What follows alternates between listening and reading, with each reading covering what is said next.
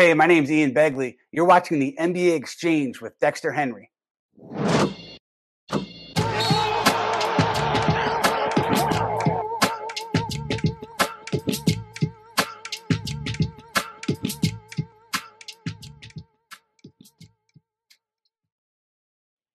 What's good, everybody? We are back after a week off. Wasn't here last week. Had some things to do, a little spring break vacation.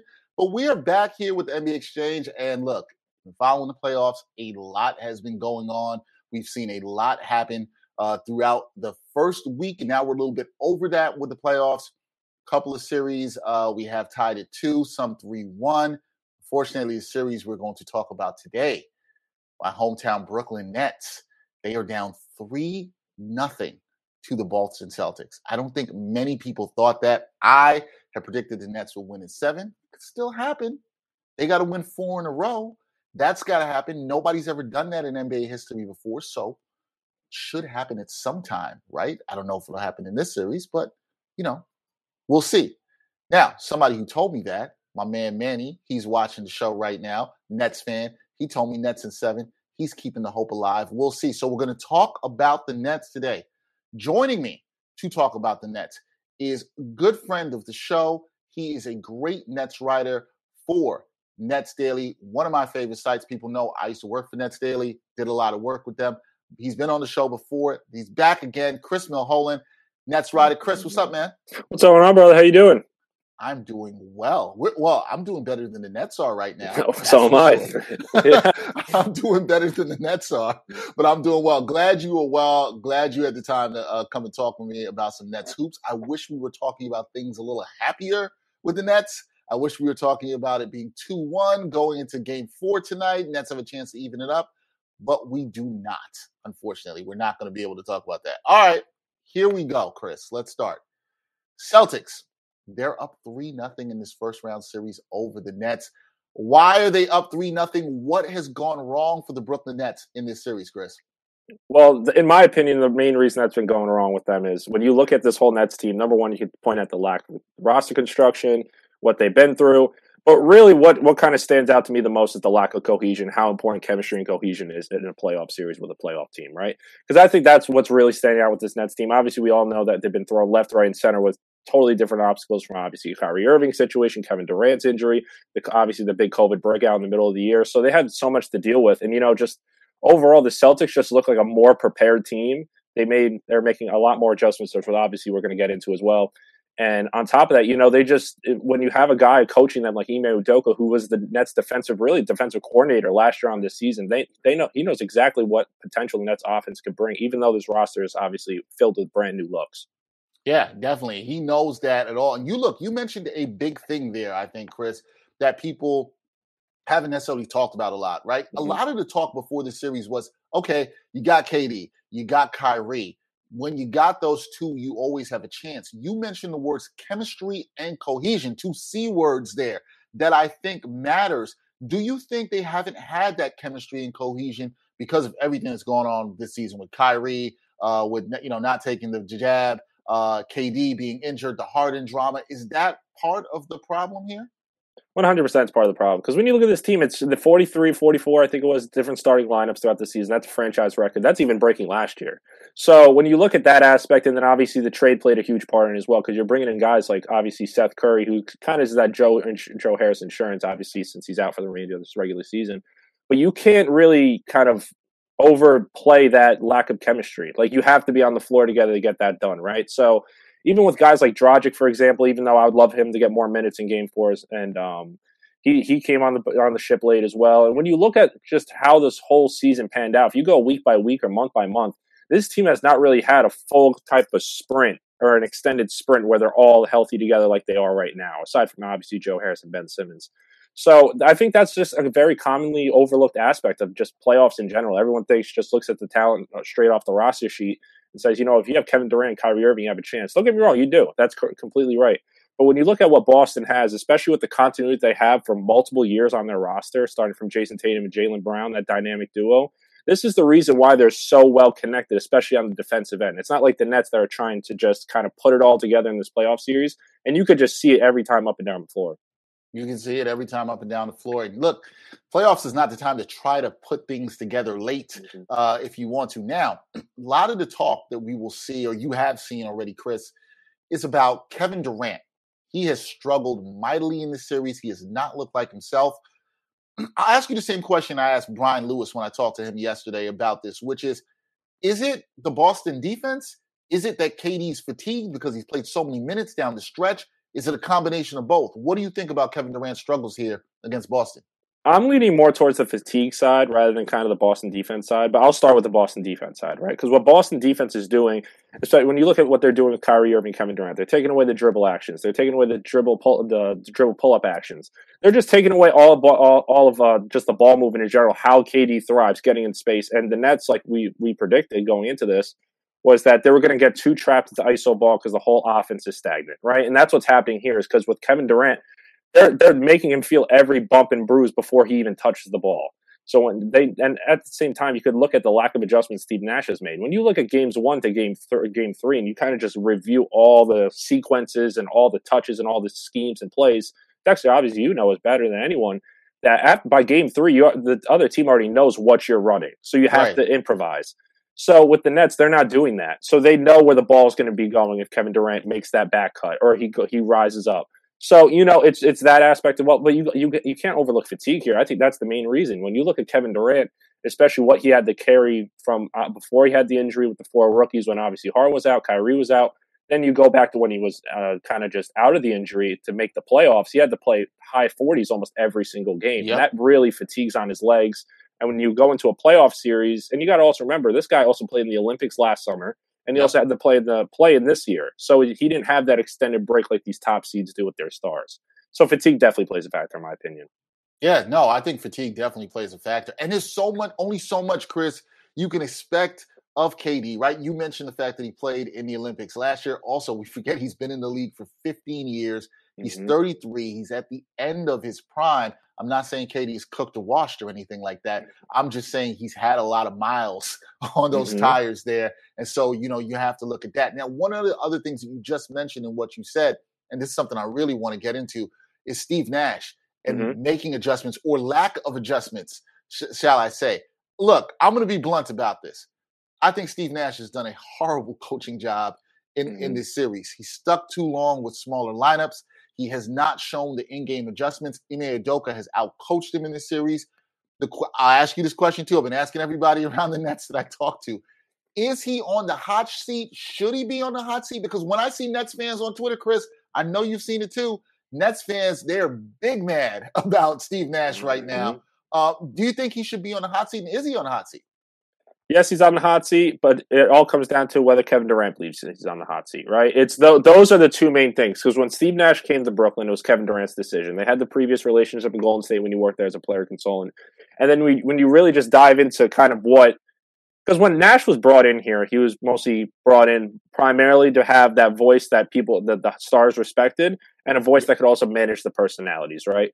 And that was kind of his main goal, his main reason getting hired. Because when you really look at it, he wasn't qualified for the actual job because he had no coaching experience. The only real type of coaching experience that you really want to if you can even account for, was his general manager duties with Team Canada, right? So when you really just dive into how he's played this whole entire season, he deserves to be on the hot seat because he's one of those guys. There's no adjustments. They're running the same stuff. Obviously, he's not the guy that's going to take care of those careless turnovers, but at the same time, you could run or spread different ball movement to get rid of those careless turnovers, which is a huge factor in this. I think it was 11 unforced turnovers out of their 21 from game 3. So he's deservingly right to be on the hot seat here, and I would be shocked if he's in the Brooklyn head coach next year. I feel the same way, too. Now, my thing is management going to make a move? Is KD going to, as you said, I agree with you. You said the same thing. Brian Lewis said the same thing to me. It's really about what KD wants. And we know this is a superstar league, superstar run organization. We know it all comes down to that. Let me ask you this. If you look ahead, if you said you're shocked that he might be back next year, you don't think he'll be back next year. Who do you think is a good coach? I know we're getting ahead to offseason stuff to come in and replace Steve Nash that can get this Nets team to the next level. Yeah, so I'll start with this first off, right? Because if they're going to make that decision, they have to make that decision at least a week or two after. I know it might not be a good look for the organization. Obviously, they're not going to do kind of what the Frank Vogel situation was. And Frank Vogel's situation is vastly a little more different than what Nash is dealing with, right? Because you got to give credit to Steve Nash for credit's due. And that's no other coach could have handled what he's handled in his 2 years in Brooklyn better than any other coach, especially an old school coach. So when you look at the head coaching vacancies, there's 3 teams right now. So the pool is pretty small, right? So there isn't a lot of options right now. But a name that has really stuck out to me is Phil Handy. I really like Phil Handy, for example, but do I think he's going to take the Los Angeles Lakers job? I can imagine he does if he gets that offer to him. Because wherever he's been, from the Lakers, Toronto, even before that, he's always came with a championship, right? He's always had that championship aspiration. At the same time, he has a history of dealing with stars, and he's an NBA-ready coach. He hasn't had that opportunity before, but I feel like that would be a good spot for him right there. So I think that's my number 1 pick. But outside of that, you got to look at it this way. Number 2 is like you saw that Steve Clifford was obviously a Nets consultant. He's back in the running for some positions. Mike D'Antoni looks like he's very interested as well. Can they go with that switch and get Mike D'Antoni back, especially with such an offensive firepower team?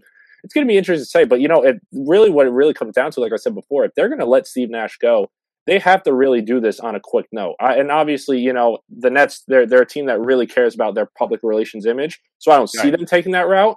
But at the same time, if they're going to look smart and look ahead here, and especially if Kevin Durant gives the okay on letting Steve Nash go, it has to be done pretty sooner than later.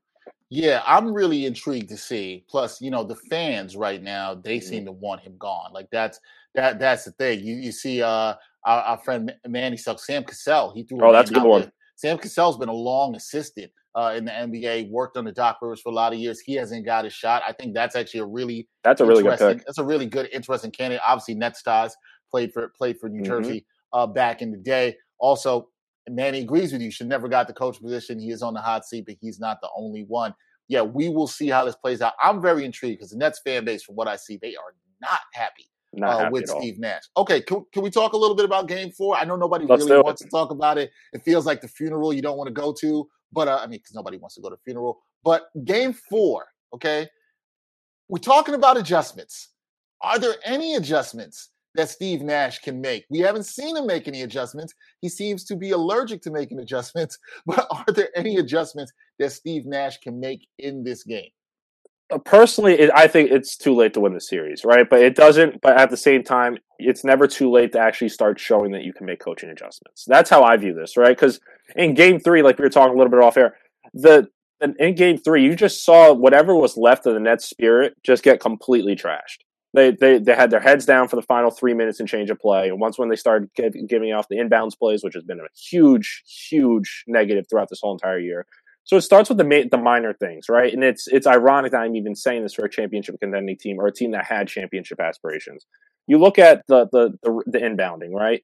Bruce Brown alone, I'm not just pinpointing on Bruce Brown here, but he had 2 careless inbound plays in the final 6 minutes of play in the fourth quarter. And those both led to transition buckets for the Celtics. Both of them were actually and one by Tatum. Then you look at other ways, right? So, like, one thing that has stuck out to me, too, is Seth Curry's been kind of that breath of fresh air for this offense. And when you look at the offensive rating, too, it's better than the regular season rating. So you don't have to just look at the offensive end and think what's going on. But if you want to start pinpointing adjustment on the offensive end, ball movement, more actions, curls, cuts, screens, off-ball movement. It's just all those small things. And then on the cherry on top of the whole thing is don't be careless. It's not the regular season with these turnovers. You got to really watch, especially with a tight-knit group like the Celtics. You got to play 40 minutes of clean basketball. And that's what Blake Griffin hinted at after the Game 3 when he was on there. But other adjustments I want to see as well, keep the turnovers low, more ball movement, answers defensively. They have no answers defensively because the Nets, I'm not just saying, okay, this is what they should do. But if they get one stop, build on that one stop. Don't just get the one stop, slam it in transition and go for it. Slow the pace, slow the time, especially against a Boston team where their pace isn't that high as well. Then you really just look at it, they're getting killed in small lineups. Killed in small lineups. Absolutely killed. So that means more minutes for Blake Griffin, more minutes for Nick Claxton. And with Andre Drummond, I don't know why he started last time, even though he had those rotations. It should have been Nick Claxton's spot. So, when you just sum the whole thing up, like I said before, it's too late for this Nets team to actually pull it out in 7 based on what we've seen in these Game 3s. Even though all of them have been close, if you take away all those turnovers, the outcome could be 2-2 or 3-1 even in the Nets' favor. But I would leave it at that. Yeah, we will see if they are able to make any adjustments. Now, speaking of Game 4, everybody thought that Ben Simmons would be back for Game 4. The word came out yesterday, Woj breaking the news. No Ben Simmons for Game 4. Steve Nash said today at shoot-around he was not surprised about Ben Simmons not being ready for Game 4. Is this disappointing for Nets fans, or should you not have probably been hoping Ben Simmons could help turn this series around? Because I'm not sure what you should have been able to expect for him. Are you disappointed in not being able to even get a look at Ben Simmons in this series?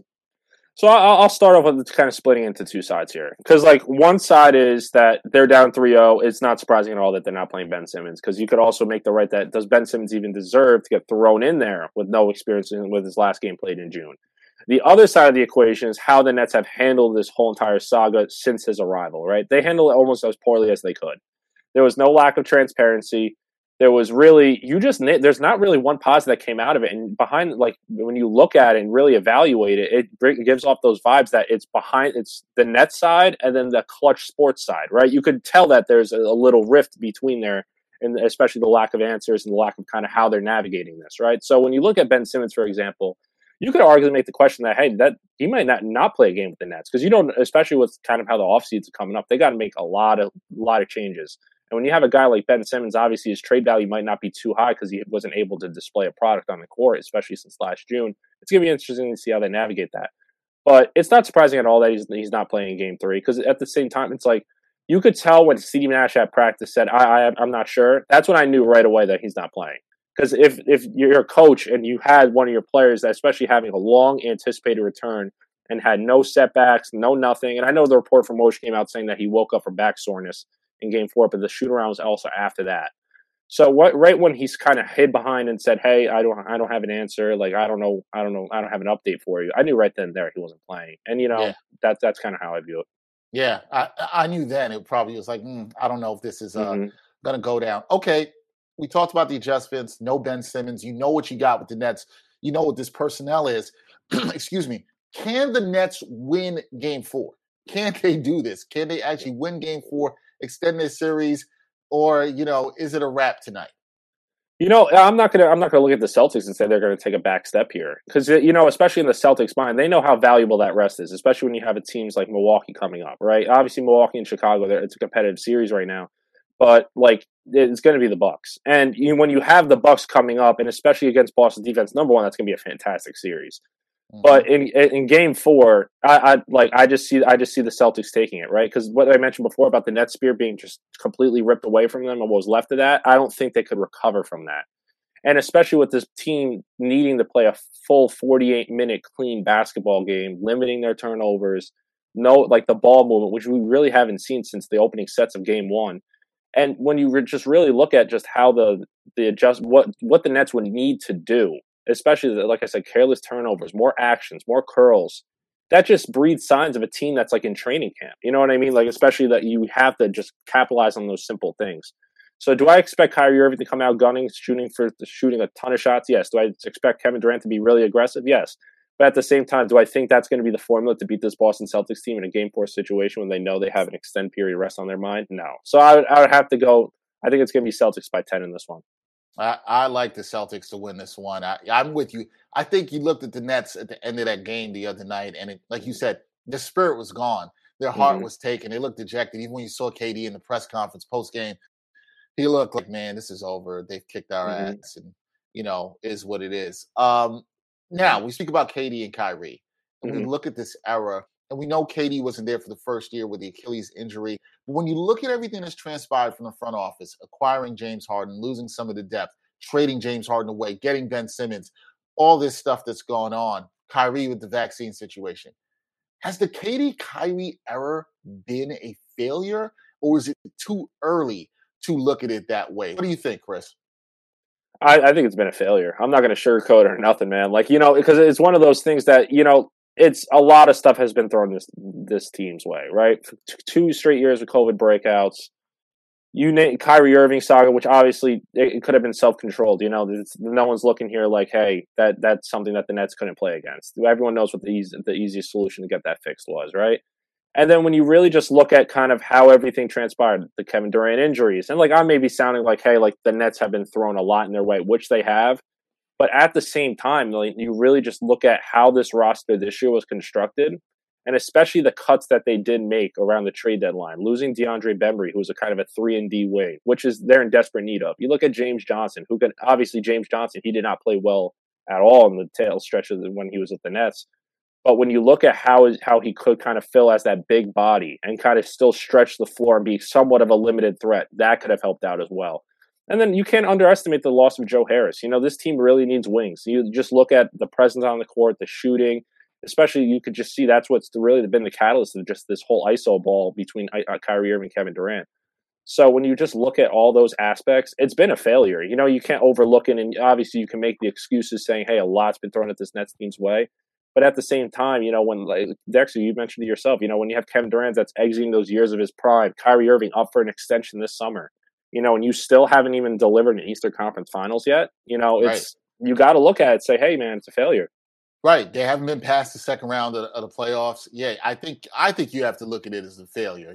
People, like you said, you brought up a lot of great points. People will point to what hasn't happened, but you can't waste these years now at the end of Kevin Durant's prime. And it seems like some of the years have been wasted with some dysfunction, some issues with roster construction. So, you know, it looks like the offseason's coming for the Nets. As you and I think soon as tonight. But, you know, they're going to have a lot of decisions to make, and a lot of changes are probably going to come. Now, how they're able to make that'll be interesting. I want to ask you one thing real quick that we didn't talk about. You mentioned Kyrie's extension coming up this summer. Would you give him an extension? Because I think there's a world in looking at this, or a way of looking at this, where it's like, look, I don't know if we can trust Kyrie. He's not necessarily reliable to everything going on. Yeah. If you're the Nets, would you give him an extension? And do you think the Nets will give him an extension? I do think the Nets are going to give him an extension, but the question is it going to be a max contract extension? That's what I'm thinking right here, right? It's at the same time, Kevin Durant's going to have a huge say in this, as we all know, right? And when you look at Kyrie Irving, for a guy that hasn't played over 60 games in a season before, and like you just look at kind of how this season really transpired with just obviously the vaccination, that just being obviously banished, brought back part-time. And then you look at other ways. You got to also look at it this way. Like I mentioned before, whoever comes in as the Nets head coach, are they even going to tolerate that? You know, are they going to even tolerate? Because, you know, me and you both know COVID's not going away. So if they bring back the mandates, you're back in this hole one more time. So if I'm the Nets, I would give Kyrie Irving maybe a 3-year deal with a player option for year 2, and just kind of leave it at that to match it up with Kevin Durant, right? That's kind of what I would do. I wouldn't give him a complete max contract extension to have him stay longer than Kevin Durant. But at the same time, Kyrie Irving has no interest, like he's told us plenty of times, where he wants to go to another team. He said he wants to finish his career here. He's built on kind of just building something special here. But at the same time, if he wants to build something special here, he also has to put in his part, you know? There you go. Yep. That's the big thing, you know? So to sum it all up, you know, 2 years, 3-year deal, you know, something like that. I wouldn't give him a max, though. I wouldn't lock him up much further than that. I'm with you on this, and I also with you on what you said, which is like, you want to do something special, you got to be available, you got to be reliable. We have to see those things tonight. All right, my man Manny checking in. This is what he says: Nets by 6 tonight. He is feeling. This is also the same person that told me Nets will win this in 7. Which, because of Manny texting me this yesterday, it gives us to our last question here: is a series comeback possible for Brooklyn? No team in the history of the NBA, you know this, Chris, has ever come back from 3-0 down. It's never happened. Some Nets fans are going to say, hey, why not us? Is this possible, or is this a pipe dream?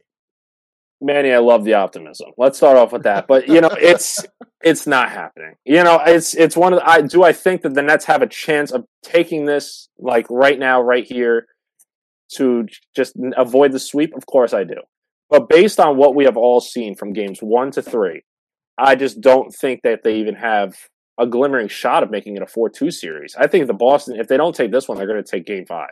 And that's the thing, because it's when they play in Boston, and especially when you're getting thrown that insane, like, tenacious Boston defense and the crowd feeds off it, that's just going to build even more frustration. Obviously, actually, you know, too, there was a lot of Celtics fans at Barclays Center the other night.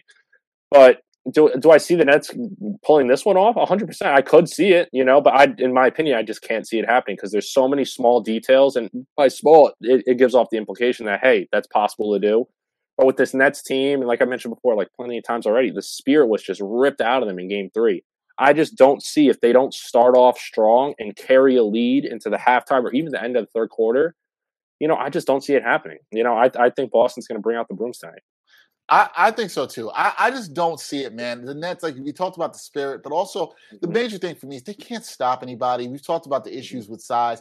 They can't stop the Celtics. Not like the Celtics are a great offensive team, but the size that they have on the wings, they're not able to match up well against them. It's just a bad matchup for them. I thought it'd be more competitive, but the Nets, look, lesson learned. People always say defense wins championships, Chris. It's somewhat true. You got to be able to get crucial stops. I don't care how good your offense is or how great offensive players you have. You got to be able to get stops. Okay, you and I, we say it's over for the Nets tonight. Sorry, Brooklyn fans. You thought it would be better. This is going to be a interesting offseason, Chris. So you're coming back on the show. I'll be here. I'll be here, you're coming back to talk with me about what the Nets do this offseason, whether it'll be Steve Nash, any other changes. You're going to be back to talk to me. So this is whatever it ends for the Nets, it's going to be a really, really interesting offseason. And 100%. Just in case anybody is wondering, Manny still keeping that faith. Nets in 7. Yes, He's still saying Nets in 7. I mean, I like the optimism, man. I wish I had that faith. I wish I had that. That is Chris Milholen. You can catch out his work at Nets Daily, one of the great sites, the best site to find all your Nets news and insight. Shout out to everybody there. Chris, thank you for joining me. Like I said, we will have to have you back on really, really soon. We're going to take a quick break. When I come back, I'm going to give you guys my picks for tonight, including do I think the Nets are going to win against the spread and the other couple of games that we do have to look at. We'll talk about that when we come back on the NBA Exchange. Are you looking for a better way to play player props or daily fantasy sports? Well, look no further than Prize Picks. Prize Picks is the leading over-under daily fantasy game. Why? Because it's so easy to use and win. You can make your picks in under 30 seconds and win up to 10 times your money in one day. Right now, we have a special offer for our viewers and listeners of the NBA Exchange. All you got to do is sign up now and use the promo code NBAEX. Prize Picks will match your first deposit up to $100. Yep, that's right. They'll match your first deposit up to $100. So, join the over 150,000 others who found a better way to play and download the Prize Picks app today.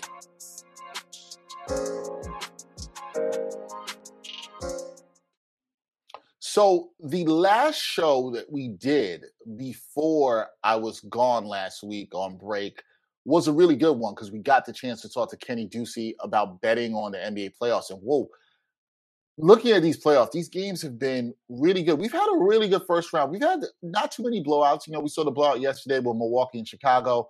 There's been a lot of really good and competitive games. Even if we talked about the Nets games against the Celtics and how disappointing the Nets have been, those games have been good. They've had a really good flow. There've been a lot of runs. Grizzlies and Timberwolves have been extremely exciting.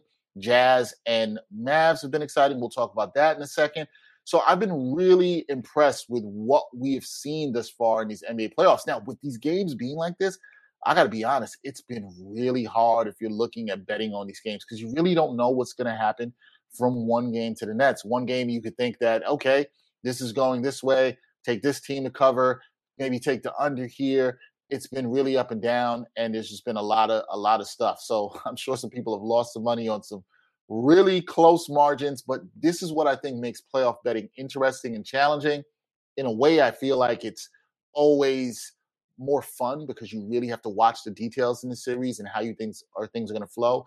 But it's also kind of nerve-wracking because things are so unpredictable, right? But that's the beauty of the NBA playoffs and also betting around that as well. So it's going to be very interesting with that. Now, tonight, we got 3 games, okay?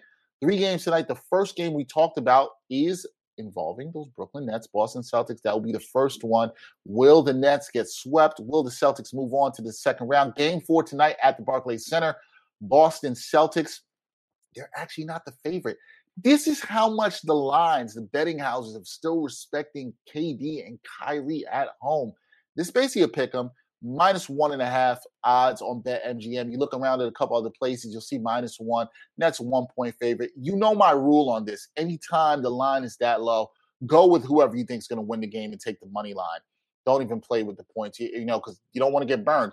Now you need the Nets to win by 2 or more. Here, if you take the Nets, they win in a 1-point game. Now you're screwed. Just take the money line when it's less than, I think, a field goal or a three-pointer. Just always do that. That's always my goal. I'm not going to stay too long on this because I think Chris and I covered a lot of this here. I think the Nets spirit is gone. I think their fight is gone here. I want to rock with Manny. I want to believe in him with the Nets in 7. I really do. I want to believe in that. But I just can't here. I think Boston knows, like Chris said, that they want to get something done here. They want the rest. They know they can use that time. Lord just came back and will playing in the second game since coming back. He, I'm sure, could use some more rest. They want to get the team in order, set up for their next series. They want to make a statement. I think the young players have made a statement in Jaylen Brown and Jason Tatum. Marcus Smart, the defense looking really good. So I think they know they want to rest it for the next round. I don't think they want any parts of having to come back to Boston and play another game. I think they take care of business tonight. I do think the Nets will show some fight at least for the first half. I don't know what I could say after that. Manny had said something that I didn't post up here in the chat, that if they get down by 10 or more points in the first half, he could see them giving up. I tend to agree with that. Boston gets out to a good start in this one, which I think they probably will at least, or they can withstand the Nets run. I like that. I got to take Boston here with the money line. I think it's the easy bet. I think it's a safe bet. I think it's one of your best bets of the night here. I just trust that the Celtics will want to close this out. I think this is an important game for this team in the Boston Celtics, and showing that they can close this out. I think it will be a statement win, a statement series win for them. Good development. I'm sure Ime Udoka and the coaching staff is telling the guys, close this out. Don't mess around. Don't give this team any life here. And I think they get the job done at the Barclays Center. So give me the Celtics money line here to win. Get some pretty good odds in that. Why not take it there? Second game of the night, also Eastern Conference, also 2 Atlantic Division teams battling as well. Game 5 in this one, the Toronto Raptors versus the Philadelphia 76ers. We know about what went down in Game 3 with the Philadelphia 76ers. Joel Embiid hitting that huge clutch 3 to lift them up in Toronto. Toronto showed a lot of fight in Game 4, a lot of guts there. They've been battling some injuries. Scotty Barnes is banged up. Fred VanVleet is banged up. But they showed a lot of fight. But look, it's a gentleman's sweep tonight, okay? I think that's happening. I think Toronto will have some fight. But this line is fine for me with the Sixers -8. I think they can win by 8 or more points. If you're not comfortable, I would drop an alt spread, maybe down a couple of points, get that down to 6. But I do think they get it here. Big game for Joel Embiid. The thing to watch for this with the Sixers and Joel Embiid, Joel Embiid has that injured ligament in his hand and his thumb that can affect him. I wonder if that ever starts bothering him. He's playing through the pain. He's getting treatment. Anything like that can really switch the fortune for the Sixers. But with that being said, they also are a team that needs to close this out quickly, get some rest, especially for guys like Joel Embiid and James Harden. Get them some rest. It's a good win. I was wrong in this one. I picked the Raptors in this. The Raptors haven't befuddled the Sixers in the way I thought they would. But, never want to count out the Raptors. I think they'll play hard. I don't think their spirit is broken like the Nets. But I think Philly is able to get the job done, close it out tonight at home. -8, I like it. I take it. Again, like I said, if you're not comfortable with it, maybe look at an alt spread. But I like the -8 here. If you can get James Harden any player props in terms of assists, that's been very high for him lately in the series. He's been very good with the passing, 10 or more. I like that for him at home. He's played very well at home in terms of distributing the ball. Look for that with him. Also, if you can see anything with Tyrese Maxey, there's some stuff with him at 2.5 threes. He's been getting a lot of those open looks, and he will take them. Look for that in terms of a player prop as well. I think there's some good things you can get on the Philadelphia 76ers side. Last game of the night is probably the most intriguing game of the night for me to watch at least, and that is the Utah Jazz versus Dallas Mavericks. Did anybody watch Game 4? Game 4, the last 2 minutes was crazy. I thought it was a wrap for the Jazz. I was throwing dirt on the grave for the Jazz. You know this if you watch the show. I don't think the Jazz are particularly good. I still think that team is going to break. They need to break it up. I still think it's over for them. I still think they have a ton of issues on defending the perimeter and perimeter players. Doncic came back, played very well, looked like he had a dagger, put him up 5 with under a minute to go. I think it was just over a minute to go. And you thought it was a wrap, but the Jazz come back. You have a great lob, which if the Jazz go to win the series will be an iconic play in terms of them winning that series. A lob from Donovan Mitchell to Rudy Gobert for the win. They get that going. Huge for the Jazz. They win that at home. Now the series is tied 2-2 back in Dallas But I think there's something to Dallas here. Dallas won 2 games without Luka. They got to be feeling good.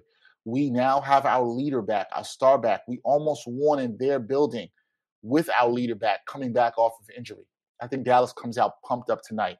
-3. I think they're pumped up at home, and I think they give it to the Jazz. I think the Jazz get a little bit relaxed here. I think this is going to go 7 now. I think the Jazz will then go back to Salt Lake, and I think it'll go there. I've liked Mavs in 7. I'm going to stick with that. But I do think Dallas gets this tonight. I like Dallas here. I think they'll be pumped up. The crowd will be behind them. Luka will be pumped up to play back at home. And I think they're simmering, seething after that loss in Salt Lake City the other night, and they're going to want to get the job done. I think this is a very favorable line for you to take. I'm not trusting the Jazz at all still. I wouldn't take that +3 with them, but I love this here. Really think Luka's going to be motivated in this one. Look for a Luka triple-double in this one. I have a good feeling about it.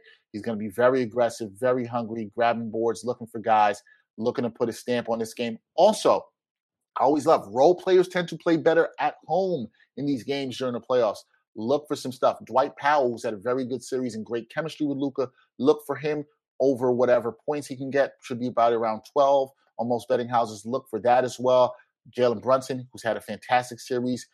He's a guy you also probably want to get engaged in a couple of player props. Spencer Dinwiddie, who's been up and down this series, but generally plays well at home. Look for him too in some player props. So to review, give me the Celtics money line. I'm taking them tonight.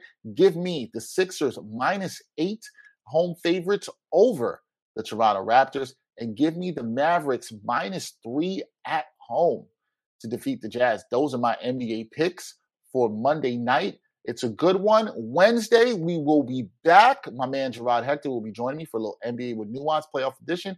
We haven't done that in a while. We'll let you guys know the time. Follow us on Twitter at the NBA Exchange. We'll let you know the time. It's a little bit up in the air. We might do a bit of a later show on Wednesday around 1 p.m. Eastern, starting live. If you missed this episode, you missed my interview with my guest, Chris Milholen of Nets Daily.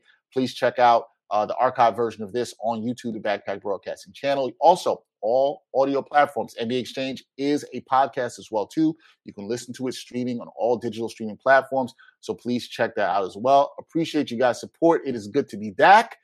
The first round, we are getting to the end of it for some teams. The second round is coming up. These matchups are very exciting.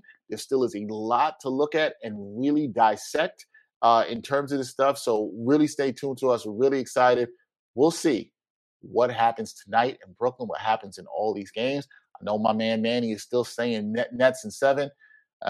I'm saying that it's probably over, but we will see what goes down. So much to talk about this week on the NBA Exchange. I appreciate y'all rocking with me and being back here for this and your continued support. Until next time, see y'all on Wednesday. Peace.